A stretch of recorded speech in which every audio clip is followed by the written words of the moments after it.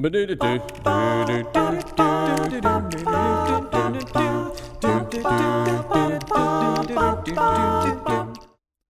hello there, and welcome back to the podcast. This is Jonathan Edwards at pureandsimplebible.com. Very grateful to have you back, and grateful for Hayden Ayers to join me in studio a few weeks ago.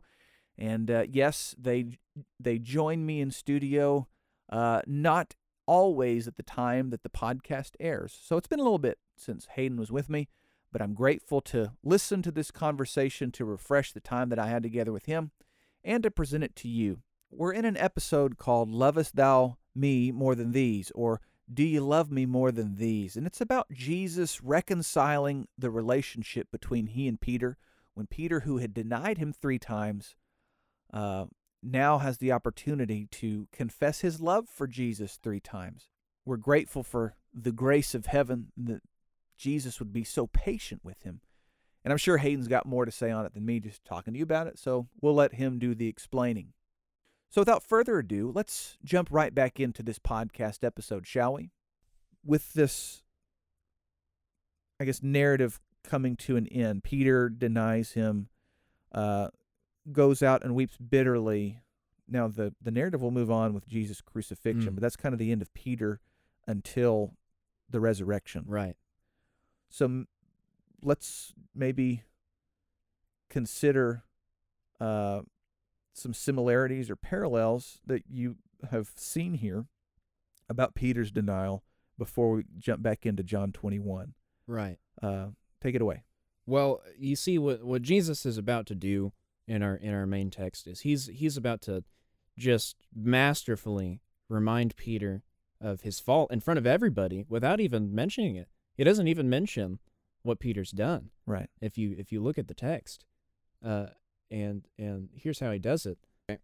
Well, first of all, the setting is eerily similar. Mm-hmm. We read in John 18:18 that while Peter denied Jesus, he warmed himself by a fire of coals with the servants and officers. But in John 21, Jesus prepared for them a fire of coals, and that's the same Greek language. John uses the same Greek word there. Furthermore, it was probably really dim outside on both occasions because it's early in the morning on both occasions. Roosters crowing. Exactly. Roosters before the crowing. sun comes up, right? The sun's coming up on the horizon. So if you're in Peter's shoes, you're thinking, well, sun's coming up, fire of coals, Jesus, uh-oh. So, and then of course, second, Jesus is about to prod Peter 3 times. Right. Which, of course, is parallel to the 3 times that Peter denied Jesus. Yeah.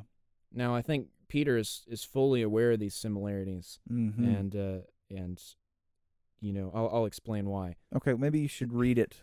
Read John 21:15. Sure. And then help me understand from this first question, and then we'll get into how he talks about it 3 times. But there's a lot to unpack in this, isn't there? There is. There's quite a bit to unpack in this, and more than I thought initially, because when I just thinking about this passage before I had really studied it, I had a completely different understanding of it. Okay.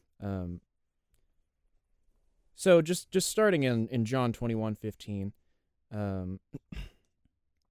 says, so when they had eaten breakfast, Jesus said to Simon Peter, "Simon, son of Jonah, do you love me more than these?" And as you may have heard, there are several words in the Greek language that translate to the English word love. Right. The 4 main ones being philia, storge, eros, and agape. Which one do I use to describe my love for pizza? Your love for pizza. That's probably... I don't think it's there. I don't think it's there. Right. It's not really there. We use the word love in English. We do, and a large spectrum of things that we really don't love. Right, and that's the big difference, I think. Why it's so important to look at the Greek, to incorporate the Greek language. You don't have to be a Greek scholar. No. To especially with today's technology, to look at the Greek and understand what the original text is saying.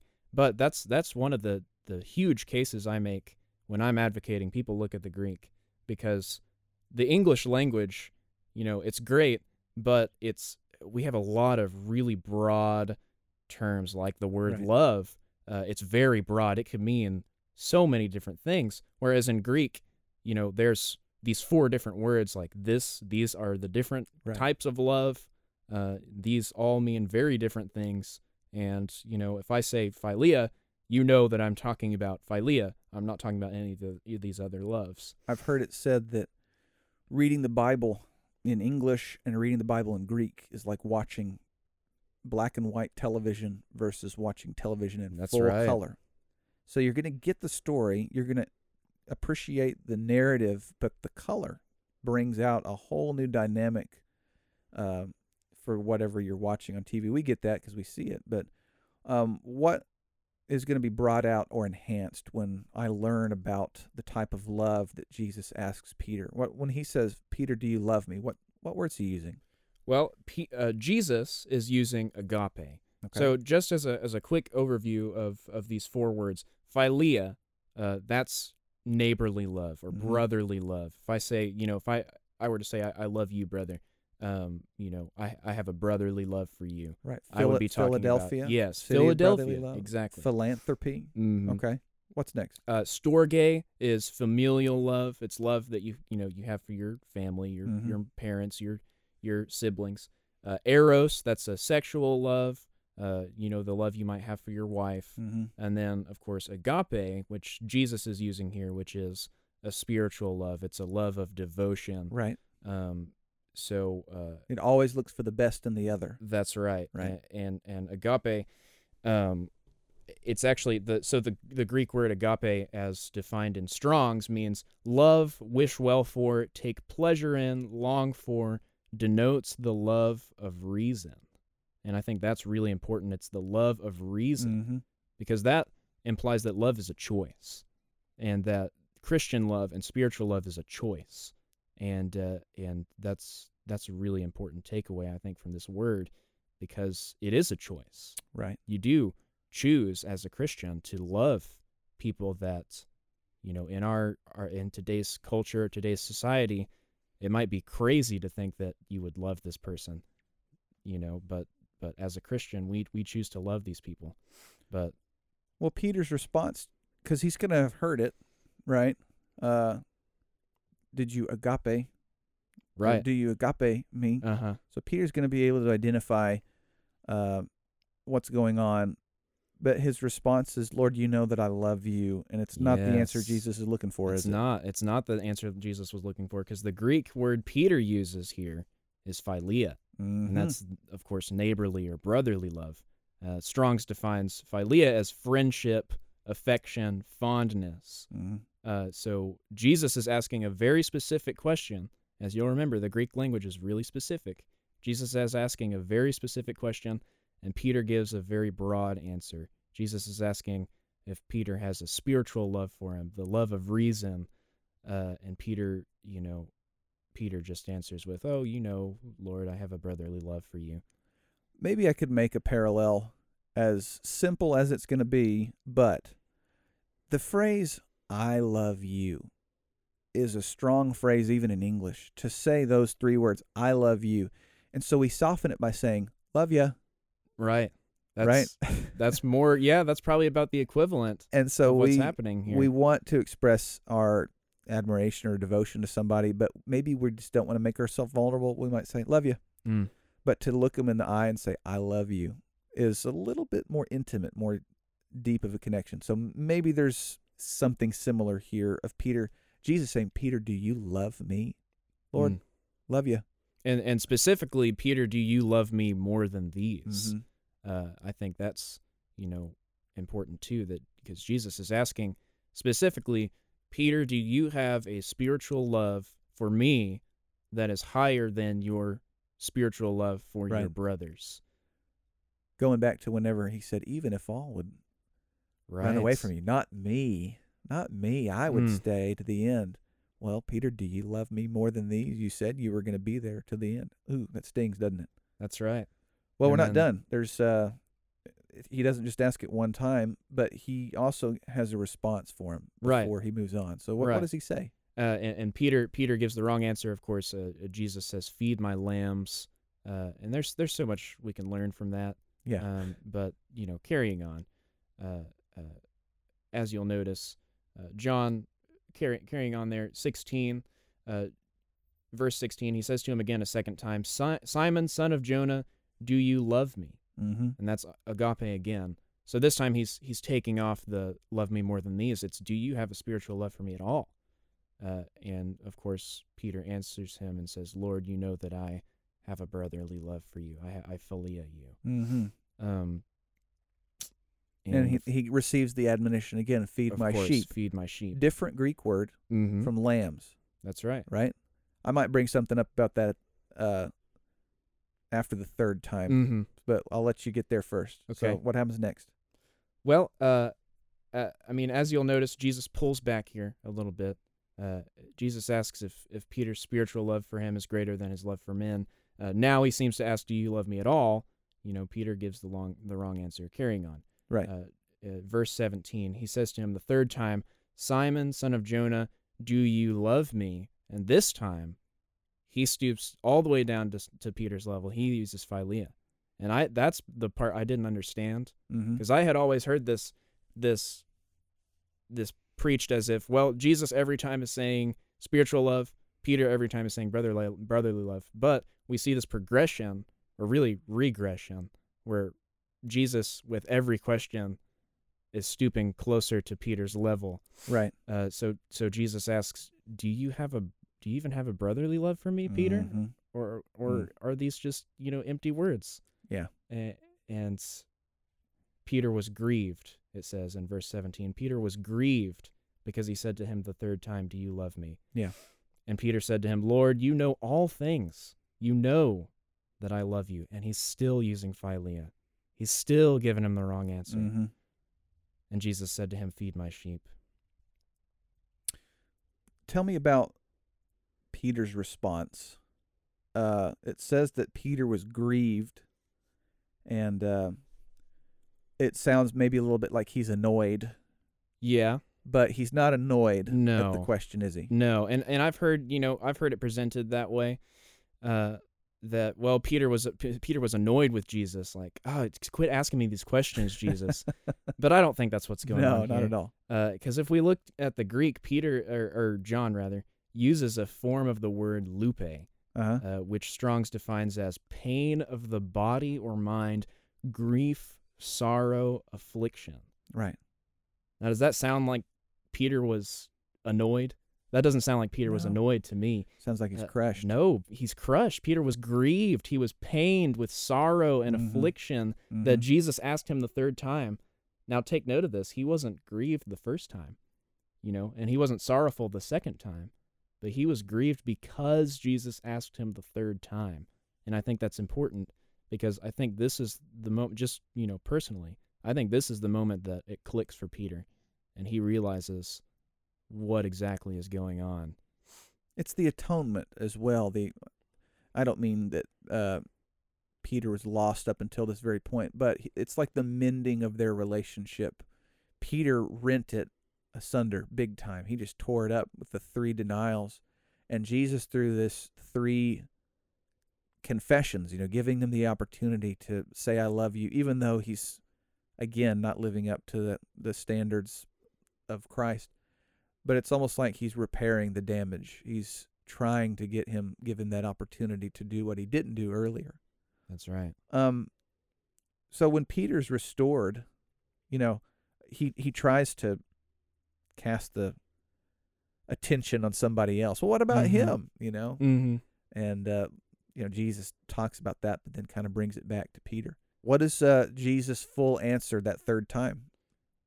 Well, and that's, I think, is really important, because Jesus said to him, feed my sheep, but he goes on and he says, most assuredly I say to you, when you were younger, you girded yourself and walked where you wished, but when you are old, you will stretch out your hands, and another will gird you and carry you where you do not wish. And it says, this he spoke, signifying by what death he would glorify God. And when he had spoken this, he said to him, follow me. So what do we take away from that?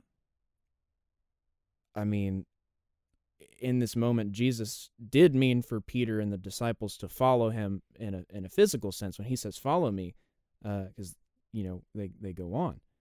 But this meant to Peter so much more, because as history will tell you, Peter would outstretch his hands on a plank of splintery wood, and he would be girded and led by another to a place he did not wish, that is, to a post, where he would be lifted up to hang there and die on a cross. Yeah. I mean, Jesus meant follow me physically, but to Peter, he meant follow me in death. So this is some pretty heavy stuff. It is. For Peter. It is, and Peter can't take it. He's got it. Well, what about that one, Lord? That's right. He deflects. He tries to deflect it. But maybe it's a good time for us to take a step back and see how we might relate to Peter, or how this might apply to us. What are some takeaway points that I can get from John 21, this encounter, these 3 questions and answers of lovest thou me more than these? Right. I mean, there's so much depth to this story. I think there's so much we can learn from. So, first off, this question, do you love me more than these? In this context, of course, Jesus is talking about Peter's brothers specifically. But do you think he could ask that to us? Of course. Is that where we're going with this point? Yeah. I mean, you could just as easily apply this to your life, and not just your brothers too. I mean, do you love Jesus more than your job? Do you love him more than your things, your family, your partner, yourself? Jesus commands the highest love. He, as we've noticed, he's commanding this agape love, this highest form of love. He won't settle for second, or third or fourth, for that matter. I mean, why should he? Right. This man died for your sins. This man suffered for your salvation. He didn't settle for second in Peter's life, and he's definitely not going to settle for second in ours. I've had several good conversations recently with brothers who have brought in some studies for us to talk about discipleship, and that's the key point that's made every time is that Jesus, there has to be a priority of God first in your life. Jesus Christ is Savior, God the Father is the Creator and the great I Am that we're going to submit to. But when people prioritize them as anything less than number one, you fail, because there's scriptures that talk about how, as you've mentioned, you have to deny others, you have to deny self and put God first. Otherwise, you can't be a disciple. That's right. I think of Matthew 10:34 through 39, where Jesus himself says, "He who loves father or mother more than me is not worthy of me, and he who loves son or daughter more than me is not worthy of me." And he says, "He who does not take his cross and follow me is not worthy of me. He who finds his life will lose it, and he who loses his life for my sake will find it." And I think that's so profound. Give me. We haven't talked about the sheep, and I know you got a takeaway for that one. I've been waiting to talk about the sheep. So, tell me about those 3 answers that Jesus said and how I can kind of apply them to my life. That's right. I mean, we talk a lot about the Christian faith being an active faith, I think, a faith that's supported by works. I mean, James 2:18, "Show me your faith without your works. I'll show you my faith by my works." Well, I think we can put that focus on the Christian love too. I mean, our love, much like our faith, is an active love. It's not a passive love. Right. Okay. Good point. I mean, I think of passages like 1 John 3:16 through 18. He says, "By this we know love, because he laid down his life for us. And we also ought to lay down our lives for the brethren. But whoever has this world's goods and sees his brother in need and shuts up his heart from him, how does the love of God abide in him?" So you're saying when Jesus said, "Feed my lambs, feed my sheep," and that's referring to, immature Christians being the lambs, mature being the sheep, that we need to actively pursue some sort of an encouragement, a love, a lifestyle of feeding them. That's right. And verse 18 there in 1 John 3, I mean, "My little children, let us not love in word or in tongue, but in deed and in truth." I mean, that sounds a lot like how our faith should be. It's the same way. I think we love each other, but we don't just, it's not just an empty love. It's not just a, "Hey, I love you. I show you my love by my word and my Right. deed. John 14:15, Jesus says, if you love me, keep my commandments. Mm-hmm. I mean, that's fundamental. That's easy to understand because, I mean, who doesn't hear their parents in Jesus there? Who Yeah. doesn't hear their mom saying, "Oh, if you just loved me, you would keep my commandments." Oh, the mom But- bomb. That's right. The but- mom truth. and that kind of hurts. It's like, ouch, mom. Yeah. Like, I love you, but that's I think it's kind of supposed to sting a little bit because, I mean, that's really true. I mean, if we love Jesus and we're not keeping his commandments, we're not loving him in truth and in deed, then are we really even loving him at all? Well, Jesus said in Matthew 7:21-23, it's not those who say, Lord, it's those who do the will of my Father in heaven. Many will say on that day, didn't we do this or that? But it wasn't his will. That's right. It was those who did his will, not the ones who just empty lip service. Well, if I could just review those real quick, maybe for those who are folding laundry or washing dishes, Sure. and we've kind of casually passed through these takeaway points. Uh-huh. First, we talked about the question, do you love me more than these? And so that's a takeaway. I could put that as a sticky note on my window, or on my mirror rather, in my bathroom, right? Do I love Jesus more than these, ... and make bullet a points list, about what yeah. these things are that sometimes take priority. Make a list. I love lists. I'm a big numbers guy, so I love making lists, and I think making lists can really help us in our Christian life. Mm-hmm. If you'll just sit down and make a list of, here are things that I have in the past put before Jesus. Right. And that's going to take some introspection. I mean, that's going to take some serious thought. Mm-hmm. But if you can put those down in a list and say, do I love Jesus more than these? Yeah. That'll really help you focus on things and say, well, how am I prioritizing my time? Right. So that was our first takeaway. And then our second takeaway was about being active in feeding the lambs, feeding the sheep, that both the immature and the mature Christian needs feeding. And I can love them by living for them and not just saying, love ya, to my brothers and sisters.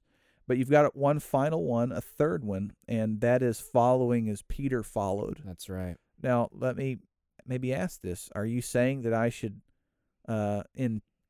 expect to die a cruel death on a cross like Peter did? What do you mean by following as Peter did? And of course not. I don't think that Jesus, I don't think that Christians are required to die a cruel and violent death. Many have done that before us so that we don't have to. Right.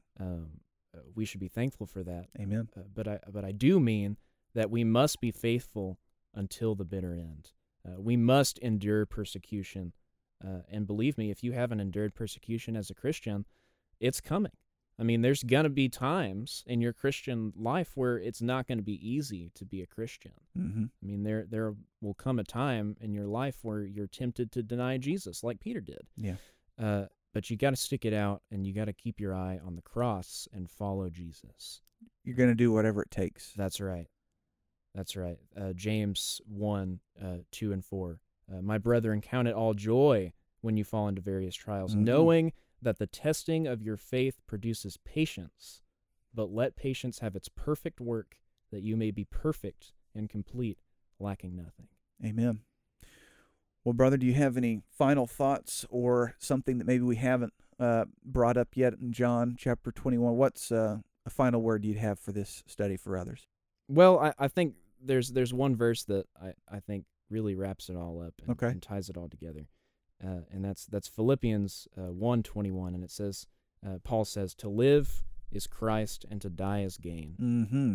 So whether we're living or whether we're dying, really it all is the same for a Christian. Right. I mean, to live is Christ. To live is for the furtherance of the gospel, right. And we're serving Christ in our life. But right. At the same time, if and when the time comes where we have to die, yeah. I mean, the Bible says it's appointed. The time is appointed to all men. The time to die. When the time comes that we'll die, it's gain because of the life that we've lived for Christ. So, whether we're living or dying for Christ, really it's all the same for Christians. Amen. Well, thank you for coming in studio, and Sure I'm deal. grateful to have you here and look forward to the next time we can get together. Yeah. Well, thank you, brother.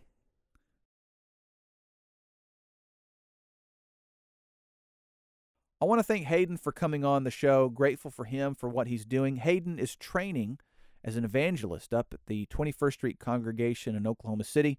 And if there are those out there who are listening that are interested in having somebody for a young speakers gospel meeting, or for giving Hayden his first weekend gospel meeting opportunity, maybe his first, I don't know, he may have already had some.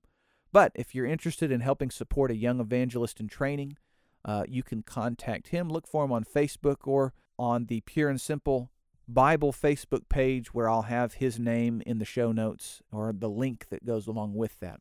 You know, each week I have people who reach out to me, sometimes by email, sometimes they text me, or across social media as well, that offer me some encouragement. And I do want you to know that that encouragement is so helpful to me. I'm particularly thankful for those who have taken the time to share a 5-star review. It's not going to be my practice to do this in every episode, but I thought I would maybe read a couple to you real quick. It's helpful for a number of reasons. Again, it encourages me. It tells me that I'm doing something that is meaningful and that I should continue doing it. But secondly, this helps me with getting the podcast out there to others who are searching for a Bible podcast, a Christian podcast, a Bible study format. When they put in keywords, Bible study or Christian or Christ-centered podcast, when they put that stuff out there, the different programs that I use, Apple, SoundCloud, Spotify, etc., when you leave a review for my podcast, the algorithms that these companies use will boost my podcast up when people type those words in the search bar. So it's good for you to leave that review, because then other people are going to hear about the show. And so today I'd like to just read 2 for you, and these are coming from Apple Podcast. So I'd like to read you just a few, maybe to encourage those who've already left a review and just say thank you. And also for those who maybe would leave one but haven't got that right motivation yet. Here's what some people are saying, and I'm thankful for them. This one is from T.A. Todd 24. It says, "This podcast brings solid theological teachings weekly. For all seekers of God's will, this is a great podcast to follow." Thank you, T.A. Todd. Grateful for that. Sir Dr. Mister says, "The message of God is a very beautiful and touching thing, but in the wrong hands it can seem complicated and uninviting. Jonathan does a fantastic job of tackling the depth of the word with precision and simplicity." Thank you, Sir Dr. Mister. I am grateful for that and for the way that you view it. Another podcast review says, "This podcast focuses on good conversations. There are tough questions and challenging discussion, but the relaxed format makes it a must-listen every week." And that's exactly what I'm trying to go for, is a relaxed format where we can talk about the Bible in a pure and simple way, including those tough and challenging discussions. Anyway, it's not just for self-love that I'm doing this. It's meant to say thank you to those who've left a review. It's meant to encourage others who can leave a review. If you can, I would appreciate the help. So thank you very much. And everyone, please go to the website, www.pureandsimplebible.com. Check out the resources that are there. There should be new stuff that's coming out week by week. I want this to be one of those resource websites where you have it starred on your browser and you go to them, whenever you can to see what's available. Anyway, this is Jonathan Edwards. Always remember, God loves you very much, and I do too. Lord willing, see you soon.